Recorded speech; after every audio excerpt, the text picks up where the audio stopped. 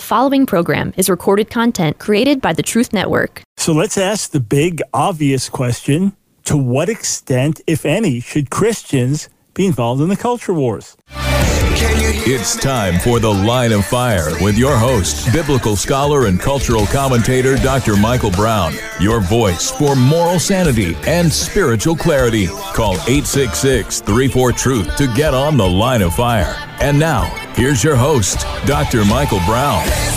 Yes, we've touched on this question many times over the years, but it's so relevant, it's so on the table, it's so important that we are revisiting it today. Should we as followers of Jesus be involved in the culture wars, by which I mean the volatile cultural battles of the day?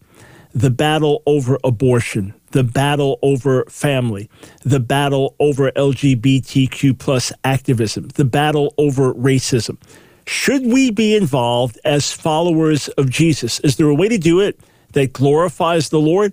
Is there a way to do it that is in keeping with our call to be disciples?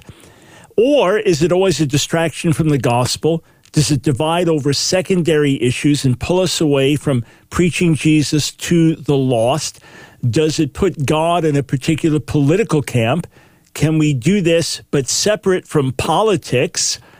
To what extent should we be involved? Now, some might clearly be called by God to involvement in certain specific ways, but your average believer, your average church, your average minister of the gospel, to what extent should we be involved in the culture wars? Is it simply a matter of prayer? Is it just a matter of loving our neighbor without getting into this? 866-34-TRUTH. Welcome to the broadcast. Michael Brown, serving as your voice for moral sanity and spiritual clarity here every day to infuse you with faith and truth and courage, wanting to see you healthy, thriving, standing firm in the Lord. We're here to equip you, help you, strengthen you. 866-348-7884. What's your take either way? Now, here's what's really interesting. By the way, we should have time for other calls. So if you have any other subject you want to bring up to me, however off topic it may be, at a certain point in the broadcast, we'll probably shift and start addressing your questions, calls, on other subjects. If everybody wants to talk about this, we'll do it for the hour. But if we shift at a certain point, other topics come up that we want to switch to, great. So you can call now, and then we'll get to the calls in a little while. 866-348-7884.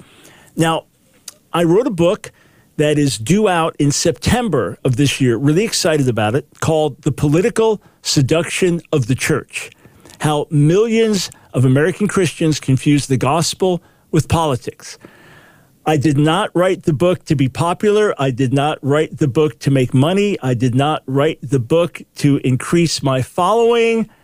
Quite the contrary, this book will be controversial to many, but I'm convicted that what I wrote is honoring the Lord as best I understand, in harmony with the Word. We'll let God and the readers judge. But I've been thinking about this topic a lot in writing this book and researching for this book. So this is due out September.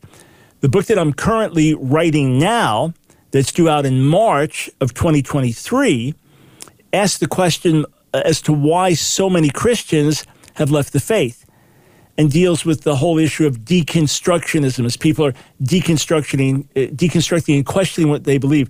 And you know what's really fascinating? Really, really fascinating is that there are people, especially young people, who left the church because the church got way too political, especially white evangelical churches identifying with Donald Trump, turned them off, made them seem insensitive, bigoted, maybe even racist to some, and they left. It's like, I'm not here for this. Or if it wasn't the church preaching it specifically, it was other evangelical leaders on conservative news standing up for the president, seeming to preach the president more than they were preaching the gospel. That's how it seemed to many. Or it was the social media pages of Christians, and they got turned off, and they walked out. It's like, I'm not here for politics. I'm here for the gospel. Conversely, there were others who said, you're not talking about politics enough. Where were you when George Floyd was killed? Where were you when the BLM movement was rising up? Why were you so silent?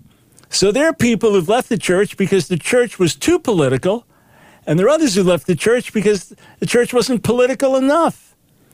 And one of my friends pastors a multiracial church, about 1,200 people, equally divided between black, white, and Hispanic. And they've been in harmony through the years with understanding and learning from each other, and even different song selection that's more suitable for diverse congregation.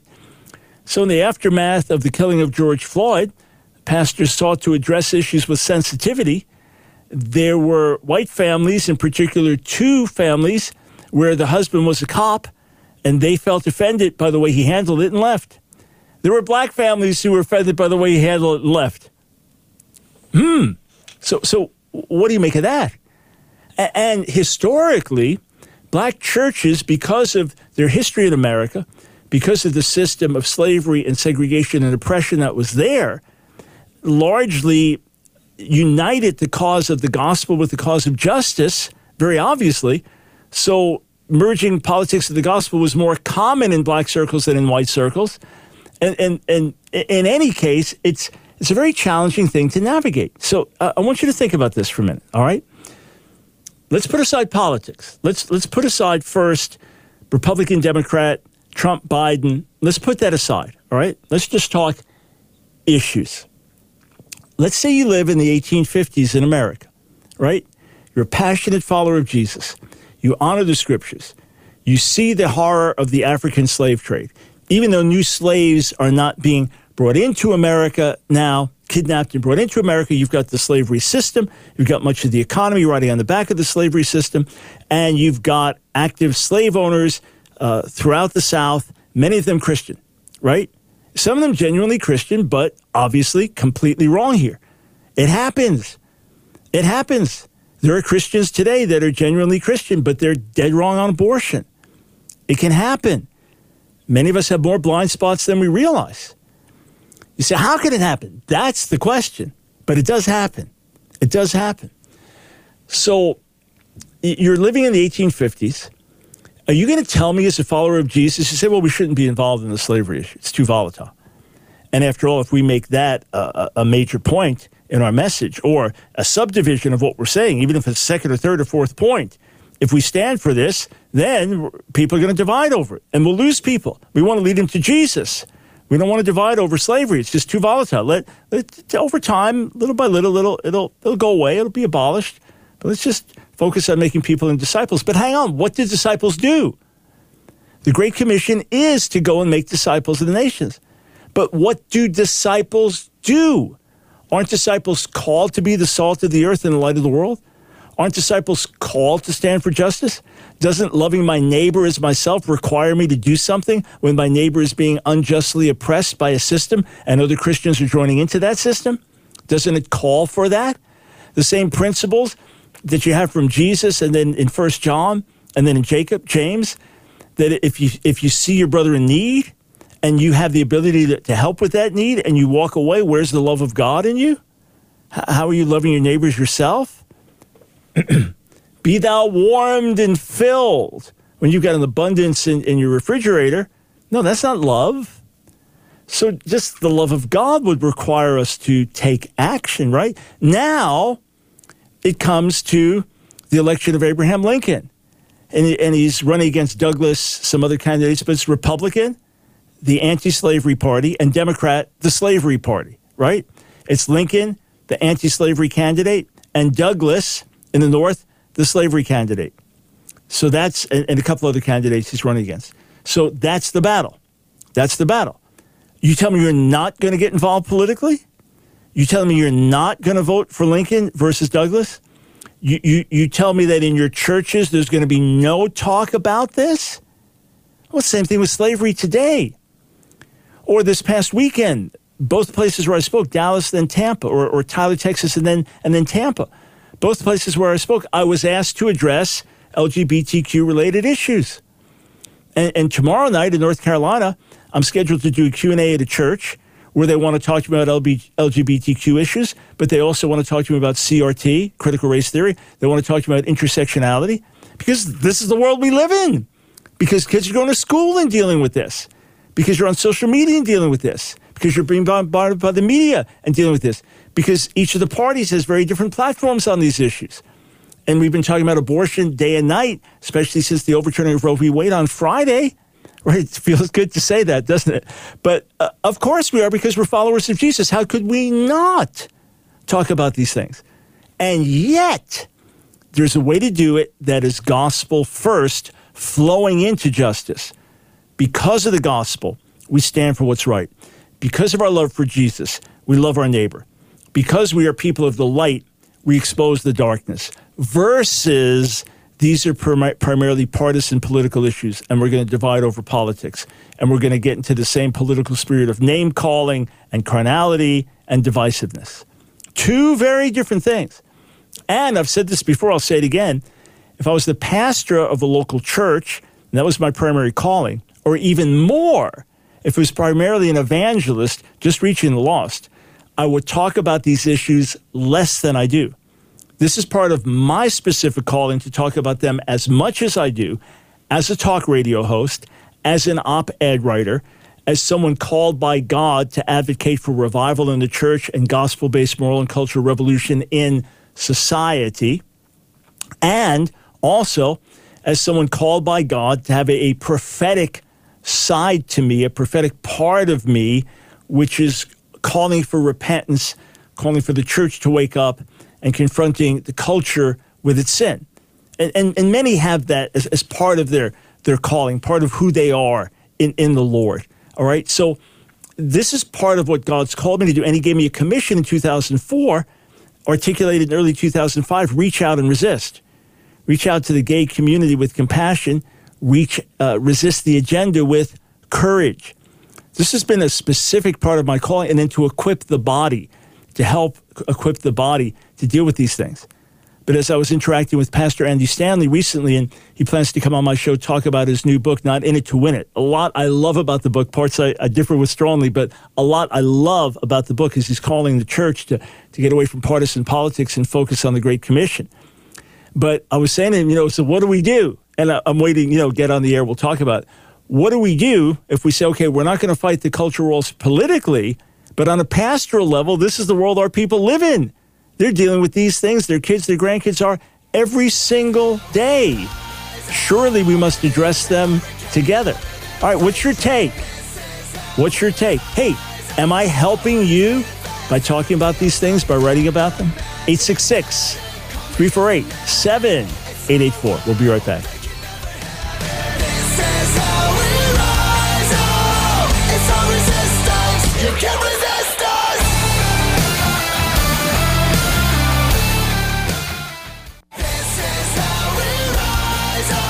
It's The Line of Fire with your host, Dr. Michael Brown. Get on The Line of Fire by calling 866-34-TRUTH. Here again is Dr. Michael Brown. Thank you so much for joining us on The Line of Fire. Come on, let's get healthy, physically and spiritually. Check out these great health supplements, vitaminmission.com. Hey, even if Dr. Stengler was not a sponsor of us, giving you a discount and then donating to our ministry, I'd still encourage you to check out the website. But if you say, hey, why do you have a sponsor? Why do you do this? Well, it helps bring in a little money to help pay the radio bills and get us on more stations. But if you said rather you didn't do that, well, go ahead, you sponsor us. Go ahead, send in the funds, and we'll use it. Get us on 10 more, 100 more, 1,000 more radio stations with joy, But visit vitaminmission.com. Lots of great stuff there and stuff I've used for years myself. 866-34-TRUTH. I'm going to go to the phones momentarily, but let me say this. Over the years, I've posted questions on social media, and I've said, I know what God's called me to do. I'm not asking for your opinion telling me what you think I should do. I know what God's called me to do. I'm submitted to God. I'm in interaction with other leaders in the body. I have my number one critic on hand 24/7, my bride. And I know what God's called me to do. There's no question that a bone in my body questions what God's called me to do. I need to press into him even more and know him even better and serve him even more effectively. and he may change many things in me over the years. But I know that I know that I know He's called me to do what I'm doing now. And it is teaching and training people for ministry in different schools. It is constantly putting out resources for Jewish outreach and interacting with Jewish community itself. It is writing books that are informative, on doctrinal issues and commentaries. But it's also rocking the boat, tackling the controversies, dealing with cultural issues. I know that. But what I've asked on social media sometimes, and sometimes on radio, is this helpful to you? From your perspective, would you rather, and I was just teaching the Bible and not intersecting with these things, or bring the Word of God into intersection with the culture? I want to know how it's affecting you. I know what God's called me to do. I'm not asking your opinion should I do something different. I'm asking from your perspective, are you finding this beneficial? The last time I asked that, and when I last checked to see, because I hadn't looked at it in a few years, there were over 3,000 comments on one social media page alone responding. And they were incredibly encouraging, saying, please do, not enough do, please do. Some weeks ago, a couple months ago, I rediscovered that thread and started reading the comments and was devastated in a good way, like, oh, boy, this is meeting a need. Wow. I mean, I knew it, but I was so encouraged by it. And the invitations that come in and the questions that come are constantly, can you help us? Can you help our church with this? Why? Because, again, this is the world we live in. Put politics aside. Put partisan politics aside completely. I would be great with this if the people who visit your church, unless they happen to look at like a values voter guide that you distribute around election time to say, here's where the candidates stand on different issues, right? Or they heard you preach on a certain subject by which they deduced how you probably vote. But otherwise, it'd be great if they have no clue how you vote. They have no clue in your church what the demographics are, how many vote this way, how many vote that way. That would be great with me. But they should understand where you stand on the issues. All right, to the phones. 866-34-TRUTH. And I love it when people differ with me. I welcome it. I love constructive dialogue, debate. I love it. So if you think I'm wrong here or off track or have a different view on where the church should stand, please give me a call as well.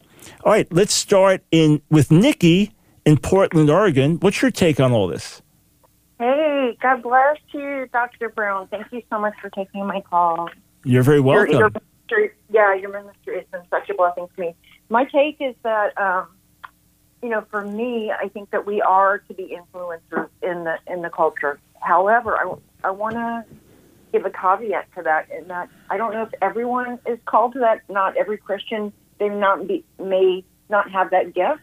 They may not be called to that, so they have to be sensitive to the Holy Spirit. But for me, I am called to that. Like that's what I do, and that's the gift He's given me. So I have to use it.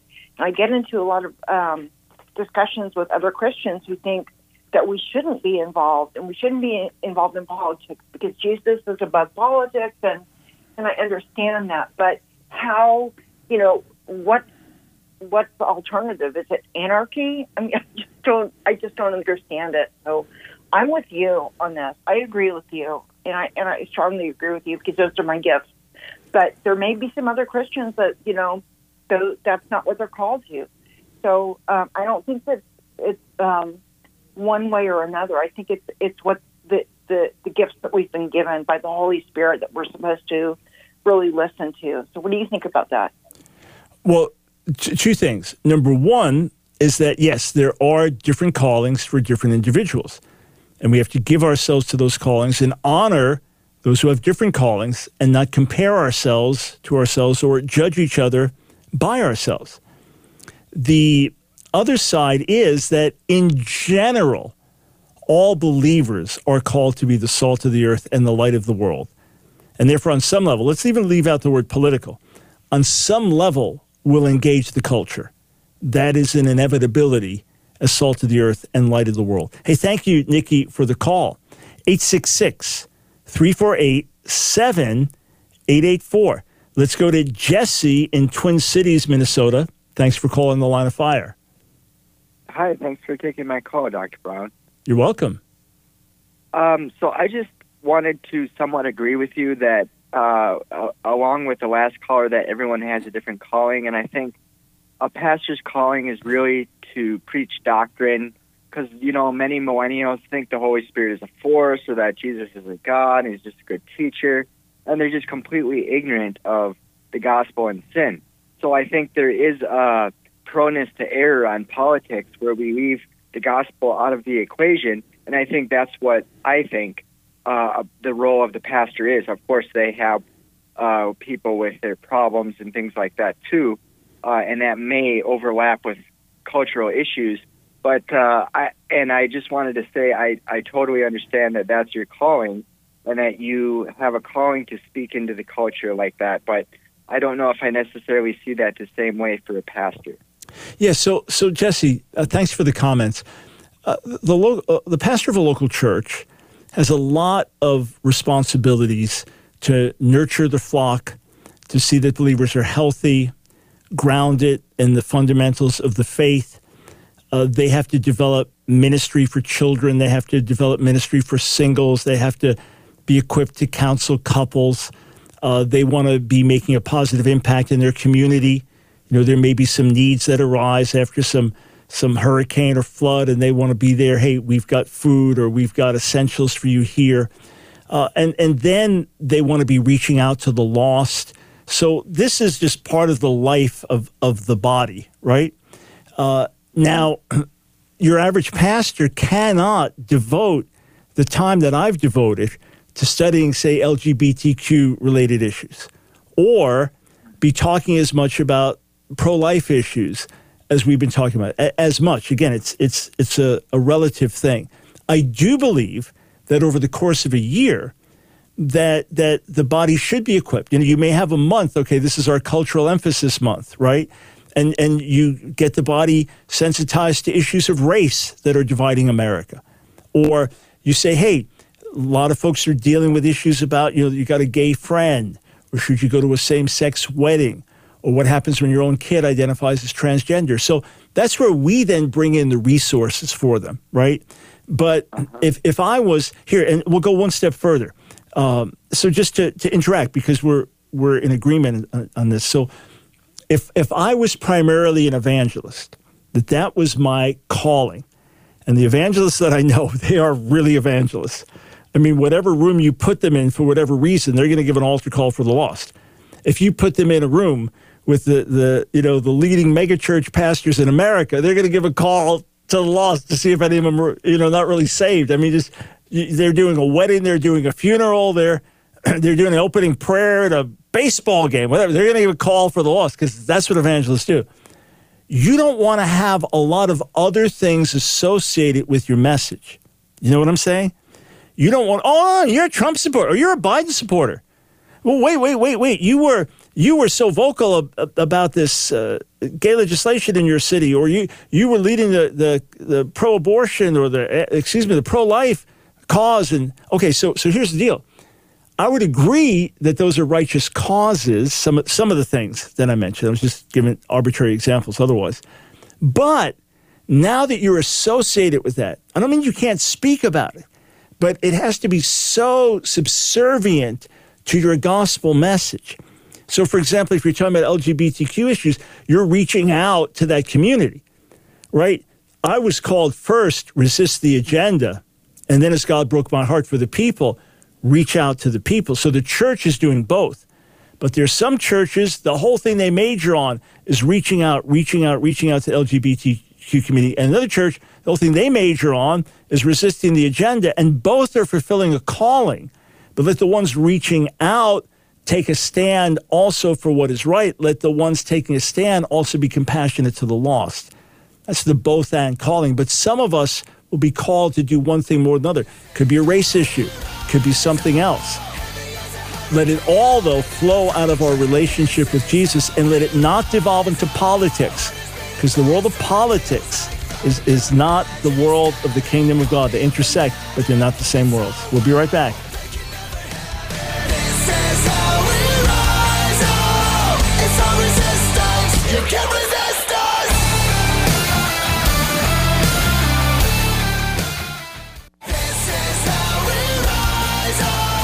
It's The Line of Fire with your host, Dr. Michael Brown. Get on The Line of Fire by calling 866-34-TRUTH. Here again is Dr. Michael Brown. What a joy to speak with you today. You know, it would give me even greater joy to know that you're getting my emails. Yeah, that would really give me joy because I know you're going to benefit. Every week, you'll get an update. Here are the latest articles that I wrote. Here are the latest videos that we put out. We're about to send out an email with all the details about our next trip to Israel, God willing, the second half of May, roughly second half of May of 2023. We want you to know about that. When I've got a brand new book coming out, how about Political Seduction of the Church, coming out in September? Ooh, we'll tell you about how to get a pre-ordered signed copy. So this is a way to stay informed, to not miss anything. And then we send you some special welcome emails, tell you more about my background from LSD to PhD, what our ministry does, how we can serve you. Here are the resources we have. So take a minute, go to AskDrBrown.org, AskDrBrown.org, and then just sign up for the emails. And immediately we want to send you also a free mini book, an ebook, How to Pray for America. 866-34-TRUTH is the number to call. Let us go to Gloria in Austin, Texas. Welcome to the Line of Fire. Hi, Dr. Brown. Can you hear me? Yes, if you're talking right in the phone, that's the best of all. So go ahead. All right, thank you. So first, I just want to definitely say thank you for this platform. It has been very educational for me. Yesterday I was listening to the show, and while you were talking about the whole idea of Roe versus Wade, but prior to just the whole subject of Roe versus Wade, I've always been anti-abortion, but I've never been like someone who's like a pro-life type of person. Like go out and say, I'm pro-life. I've always felt that the whole reason for abortion is because it's like having a plant and then the middle is abortion, but at the root cause is just sexual immorality. That we have a culture that pushes us to a point where because to be honest, I think 85% of abortions are done by people who willingly choose to do that. And a lot of the time is because, someone doesn't want the baby, right? And if there are two kinds of people, the one who's done it will say they felt absolute remorse for doing it. They even end up hating the person who made them do it. And then there's another group of people who they've become desensitized to the idea that, I just did something that is horrendous. So I've always felt that the problem at hand is not necessarily the abortion, but the culture that promotes sexual immorality. That's where the problem is. I feel like a lot of young ladies. I'm going to use myself as an example. If I had grown up in a culture where I had an understanding that it's okay to keep yourself for your husband, it's okay to understand the sanctity of marriage and coming together with one person sexually. If I had an understanding when I was younger, I wouldn't make a lot of the mistakes that I made when I was younger. And for sure, just to jump in for a second, for sure, there are larger cultural issues, right? There absolutely are larger cultural issues. The problem, as I'm sure you agree, is that it still comes down to whether it's right to take the innocent life of the baby, whether it's right to punish the baby because of the mistakes that were made by the mother or the father of the baby, or that were imposed on the mother, things that were done that she didn't want done. As terrible as it may be, is it right to punish the baby? And is that a human being in there? And then what happens to the larger culture when we become a culture of death and abortion is just normal part of, quote, life? And let me throw this one other thing before I go to another call. But thank you for calling. One other thought, and we were just chatting before the show about this, some of our team. You grow up today as a young woman, right? So I think of our granddaughters. They're 21 and 15. So they grew up. Now they've grown up in a different environment than the typical worldly environment, but they've grown up in a world in which abortion's always been here. Well, think of our daughters who were born in 1977, 1978. Abortion was already the law of the land then. And then think of Nancy, who when Roe became law was maybe 18 years old, right? So that was just normal then. It's a normal way of life. So people have grown up. It's understandable why some women are just terrified. What? How? This is a fundamental right. This is where we as the church have to not just win a debate with them or say, well, you're crazy. Come on, it's a baby's life here. Why are you getting all worked up? No. Reach out. Communicate. Let's do it. Hey, Gloria, thank you for weighing in. I appreciate it. By the way, check out my latest article on the stream, stream.org. Just found on the stream. Stream.org. Will God send rain on pro-life states and withhold it from pro-abortion states? Is God going to make a distinction over that? And are there other issues important to the Lord also that must be brought into the equation? So check that article out. It will get you thinking. We go to Lori in New York City. Welcome to the Line of Fire. Hi, how are you? Doing very well, thank you.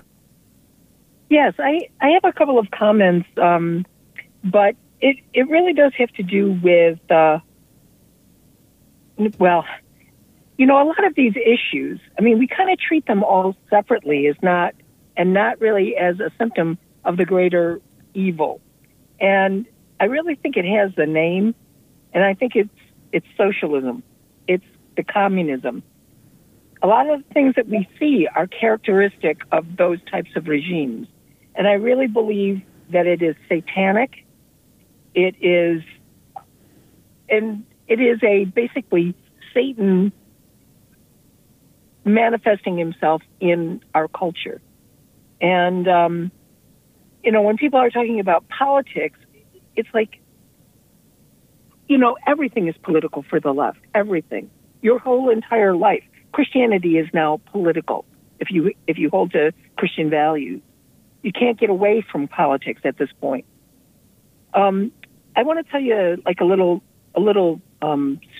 story. A friend of mine who's very much on the left had basically, was saying how, we should be like other civilized countries, with the healthcare and all this other stuff, other civilized countries. And then shortly thereafter that, I was reading in 1 Samuel, where God was talking to Samuel. Because we need a king. Israel wants a king like the other nations. Yeah. Yes. And that line jumped out at me, that we want to be like other nations. And, this suggested to me this is definitely something that is an ancient spiritual thing that is in our culture. And it's not even just in the culture at large. I've heard other teachers, but it's in the church. Right. There's a mindset, a worldly mindset, and rather than the church renewing its mind by the word, the church often becomes like the world, either trying to become relevant or, what often happens in our elite institutions of learning, our Christian colleges, universities, and seminaries, that we end up trying to show how woke and enlightened we are, which is by saying to the world, look, we think like you think also, whereas we should be radically different. And last thing just to say to this, there are those that, like Dennis Prager, make a distinction between the left and liberals. And the left, he and others would very much join often with a socialist, communist way of thinking. And it is interesting that, you read these documents, which some said were just propaganda documents in the 50s, but others said, no, this is communist agenda. And one thing was how homosexual activism will change America and so on and so forth. But we always have to remember that America is just another country in this world. It may have certain origins that have much stronger Jewish Christian roots or Judeo-Christian roots, and at the same time some real deep sin and problems from our foundation. But we're just another country in this world. In other words, we're not the covenant nation. There was one covenant nation, Israel, and Israel is called through the Messiah to be a light to the world. Israel today, yes, I believe brought back to the land by God, but in many ways in sin and disobedience to God. And America is just part of the world, like China, like Russia, like Mexico, like Canada. And within America, the body of believers. And we are part of the ecclesia, the congregation, the Messianic Assembly, the church. We are part of that with other believers worldwide. But America is just part of the world, and that's what we always have to remember. Hey, thank you for weighing in. I appreciate it. 866-34-TRUTH. Let's go to Robert in Mountain Home, Texas. Welcome to the Line of Fire. Thank you, Dr. Brown. I seem to always be fighting the battle at AI. 40 years ago, in the pro-life movement, what came to light was all of the activists, the spouses, the elders and wives were using abortifacient birth control. And I did the math, and there was more abortifacient, more abortions taking place within the organizations, the churches, than what was going on at Planned Parenthood. And what specifically, what type of birth control are you talking about? Abortifacient birth control? Oh, I can't. That was 40 years ago. All the ones that were available. No, I'm just wondering what was available. Well, back I think the pill was one. The IUD, I can't remember all of the. Right, but none of those are contraceptive devices, which many Christians would object to, many Catholics would object to, but they're not causing abortions. Well, their conception takes place. No. If conception takes place, then those have failed to do their job. So that's Robert. That's a whole other debate. The debate about contraception. Clarence Thomas has a lot of people very concerned because he's saying we have to revisit, just like we revisited Roe, that was bad precedent. We have to revisit Obergefell, this redefining of marriage, which I agree on. It's just bad decision, and we have to revisit the permitting of contraception, which I don't believe is in that same class. And Justice Alito said, no, those are separate issues anyway. Only this has to do with potential life. But you could say there is hypocrisy because contraception, birth control is being used by pro-life leaders in churches, non-Catholic. You could argue that, but they're not abortifacient. They're not causing abortions. Hey, thank you for weighing in. Got a break here.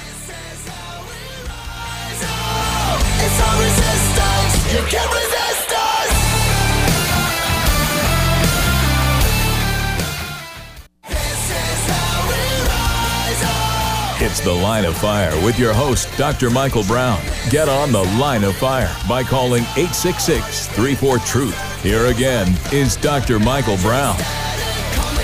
Thank you so much for joining us on The Line of Fire. 866-348-7884. Friends, everyone has distinct callings. Everyone has the same general calling. In other words, as followers of Jesus, we are all called to glorify God. We are all called to love God and love our neighbor as ourselves. We are all called to be salt of the earth and light of the world, which works itself out in many different ways. But not everyone is called to do it the same way. The arm does something different than the leg, the eye something different than the ear. What we have to do is unite in our diversity to do the will of God. As I said, that my hands just naturally came together in class. Well, that's the body working together in complex mechanism, right?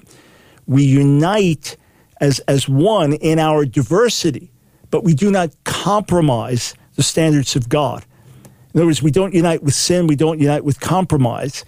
And sometimes, here, I'll quote the Methodist preacher W.E. Sangster, a great quote that I first read in Leonard Ravenhill's Why Revival Tarries. How shall I feel at the judgment if multitudes of missed opportunities pass before me in full array, and all my excuses prove to be disguises of my cowardice and pride?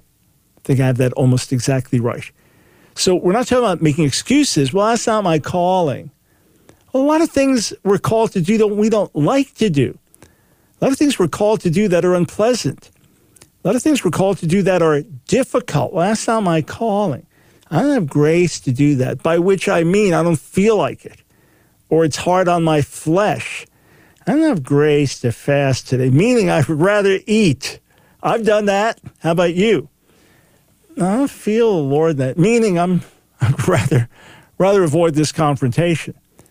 But when you're walking with the Lord, and to the best of your knowledge, you have surrendered to him. To the best of your knowledge, Lord, I'm here to please you, honor you, glorify you, whatever the cost, whatever the consequences. We all know Paul's words in Philippians 1:21, for me to live as Christ, to die as gain. What did he say in the verse before that? Was that something he was just sharing because he was diagnosed with sickness and, hey, for me to live as Christ, die as gain? Many have quoted it in that way, and you apply it in a life-giving way, that's fine. But what was he saying? He's in prison. He doesn't know if he's going to live or die, if he's going to be martyred or not. And it seems that God's giving him a choice. And he says in verse 20 of Philippians 1, I eagerly expect and hope that I will be in no way ashamed, but will have sufficient courage so that now, as always, Christ will be exalted in my body, whether by life or by death. For to live is Christ, to die is gain. That is Gospel 101. You died, Colossians 3, and your life is now hidden with Christ in God. 2 Corinthians 5, what does Paul say in verse 15? When we realize that Jesus died for all, we conclude that all died and that we no longer live for ourselves, but for him who died for us and rose from the dead. Here I am, Lord, send me. That's Gospel 101. We prayed prayers like that so often during the Brownsville Revival with our students at the Brownsville Revival School of Ministry that they started putting out bumper stickers and made it the school slogan, by life or by death. This is how we honor the Lord, not to take the lives of others, but to give our lives for others. This is where we start. If the Lord has us do something uncomfortable, so be it. We belong to him. That we've already pledged our blood. Everything else is minor thereafter with the help and grace of God. At the same time, we're not out to be troublemakers.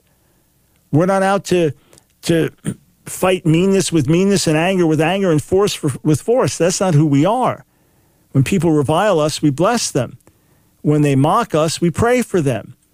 When they persecute us, we ask the Lord to touch them. That's how we fight our battles. We overcome evil with good. We overcome hatred with love. We overcome truth with lies. One of the most reproachful things about what's happened to so many of us in recent years is we've gotten so politicized that on our social media pages, we'll post a Bible verse one day and then a link to a beautiful worship song the next day. And then the day after that, some mocking political meme.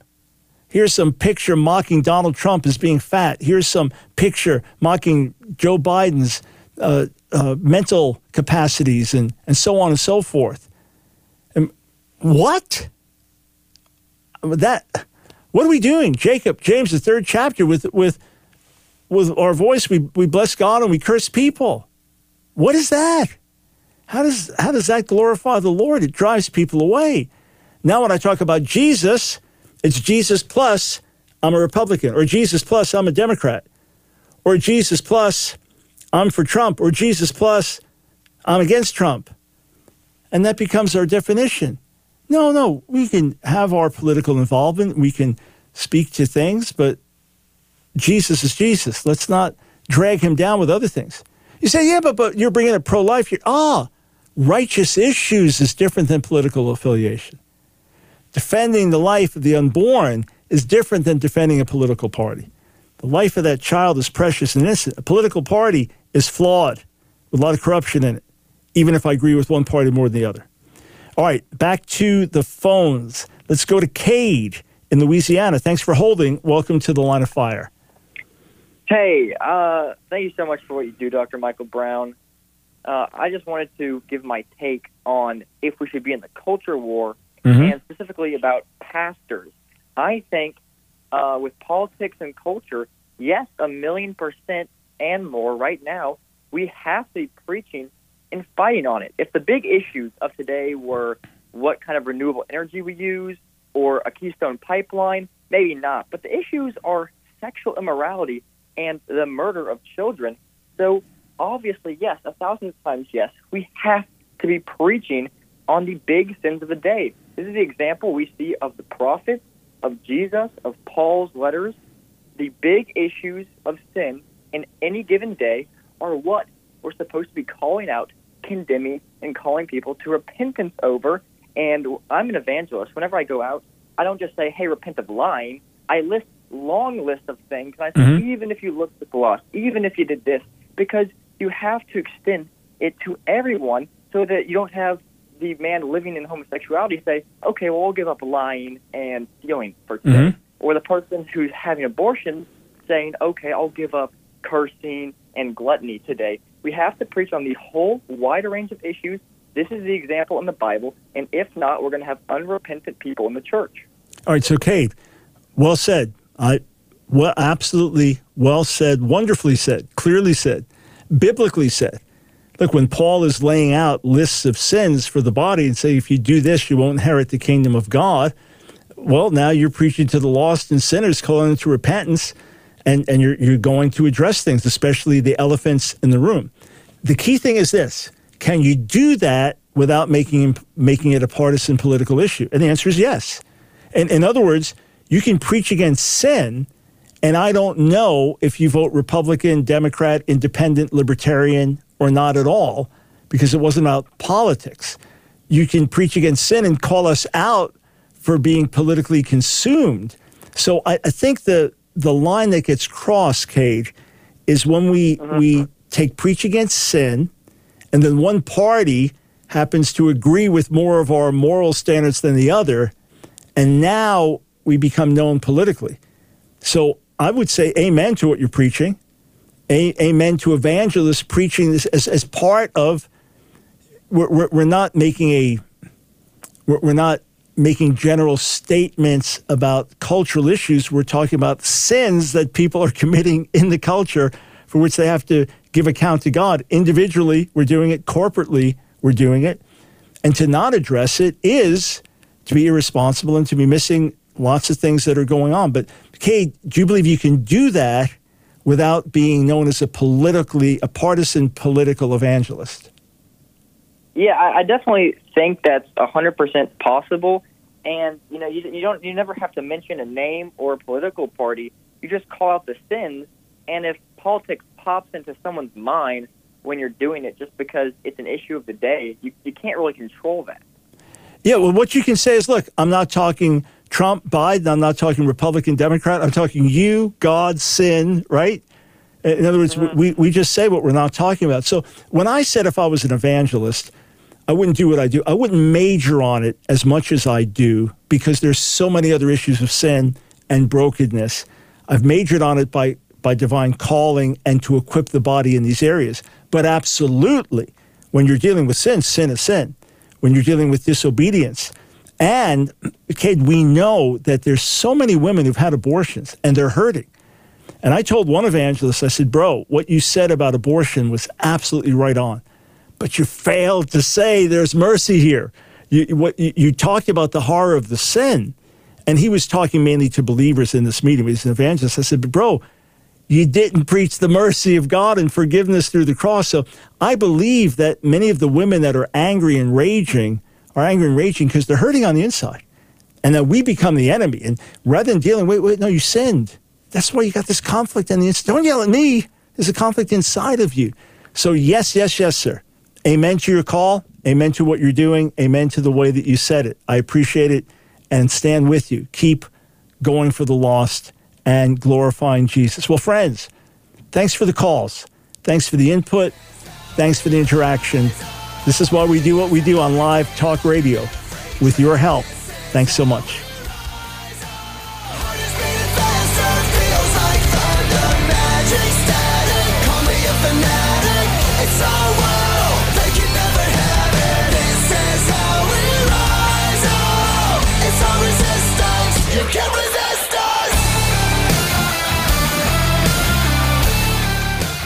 Another program powered by the Truth Network.